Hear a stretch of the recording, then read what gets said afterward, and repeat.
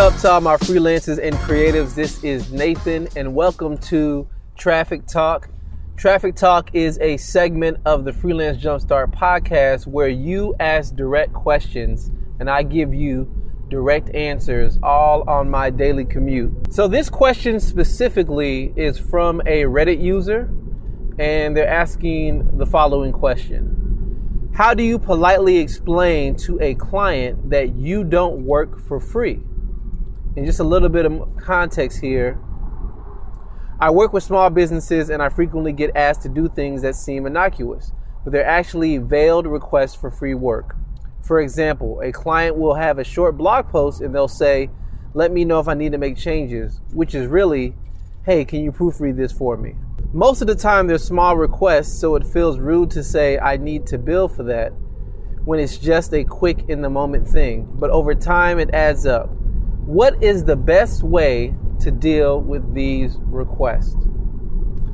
So on this answer, it's similar to different things I've said in the past. I've talked about revision cycles, which is where you set up a certain number of revisions or changes and you give the client a certain number of rounds. And anytime they want to make a change, it counts as a round of revision. Once their rounds are up, they need to pay for more. But in what you're saying, it's a little deeper than just doing revision cycles. Taking a step back from that, really, client management is all about relationships. And I would first ask, how is your relationship with this client? And are you trying to build more trust, or do you already have their trust? How long have you been working with this client? And I say that because if there's trust between you all and they like you and they're overall a good client, they pay on time, they listen to your suggestions, they take your leadership, you tell them to do one thing as a business professional and they receive it. So if they're a good client, then you doing smaller tasks really is just a relationship builder. I will admit I do understand what you're saying because the same thing has happened to me. Someone will ask for something thinking it's small, but they don't know how long it's really going to take. So it doesn't matter their perception on how big or small it is.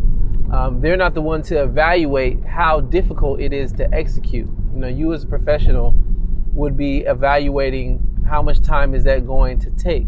But like you said in your question, you said over time things kind of build up and it can be time consuming. Many small tasks add up to a large block of time that's been used. So in your case, I would suggest a couple of things. The first thing I would suggest is talk to your client about setting up some type of monthly retainer. You can say to your client, I enjoy working with you. You are a great client and I want to continue to build our relationship forward. I've noticed many times, or I've noticed 6 times, 5 times, whatever it may be. I've noticed 5 times that you've asked me to make smaller changes here and there. But I want to make sure I'm serving you best. So I have created specifically for your needs a monthly retainer. What this means is for editing, and this is where you list the things that they normally ask you for. So you tell your client what this monthly retainer will include is proofreading on your blog post, or you give them a number. Proofreading 5 blog posts a month. It also includes making certain changes to the menu navigation, and just list the things that they're talking about. So say the monthly retainer you've come up with, list all the things that they're asking you for, and tell them how much it's going to be. If you have an hourly rate, this should probably be the estimated amount of time this has taken you multiplied by your hourly rate, something like that. And you can tell them, every month, if you pay this fee, I'll gladly take care of these things for you, and this is what it includes. So that's the first option. Present that to them and let the client make a decision on whether or not they want to do that as a service. Secondarily, if they ask you for that again, say something like this. Really my professional duties entail, I don't know if you're a web designer, graphic designer, what have you, I'm not sure, but let them know my professional job duties is a graphic designer. And I focus on graphic design, and that is my wheelhouse. That is my expertise. That is my specialty. I don't want to do you a disservice by doing things such as proofreading or copywriting that I am not the best at. Therefore, this time, this is when they ask you, so this time I will attempt to do it as a courtesy, but going forward, I think it would be best for you and you would get the best return if you used fill in the blank. And fill in the blank is whatever service or whatever other freelancer that does the work you're asking for. So in my case, I do a lot of web design. I would probably say I've noticed that you've asked me 3 times for proofreading your blog post for the website I built for you. As a web designer, this is not my area of expertise. I would hate for me to try to edit something for you, and the proofreading job I do is just not up to standard because I'm not an editor. So I want to make sure that you get the best service for what you really need, and that your content is really edited to be the best that it can be. Therefore, I would suggest that you move forward with, and I would mention another freelancer, or I'd mention a service. I think it would be best if you contact Copy Hackers. They're experts when it comes to copywriting and evaluation. I'd give them choices, right? Because maybe there are different prices. So number one, I would probably refer them to Copy Hackers or a freelance copywriter that I know that they can work with.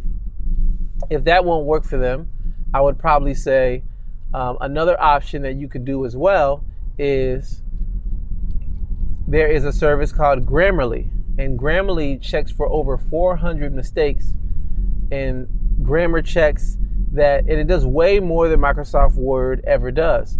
So I would recommend the service called Grammarly at Grammarly.com. Lastly, I would recommend something. So I'm giving them tiers. I'm giving them a freelancer, one. I'm giving them a software as a service they can use themselves. And the third option, I would say, there's a talk that I listened to at a conference, and the talk is called How to Edit Your Own Copy. It's very well done. It's very well put together, and they mention many resources that you could use to really edit your own copy. And I know I can't do it because I'm focused more so on web design. So I'd mention that. So again, just to sum everything up, client keeps asking you for certain things, small tasks that add up over time. So number one, try to set up a monthly retainer and say, based upon what you normally ask me for, pay this monthly fee and I'll do these extra services for you. And make sure it's clearly defined. Make sure they sign something for that. That's an addition or an update to the contract. Make sure they sign for that and then invoice them, and don't do any work until they pay you, right? And the second thing was make sure to refer them to someone else because you're not the best person to do the job, and refer them in 3 different ways. 1, refer them to another freelancer.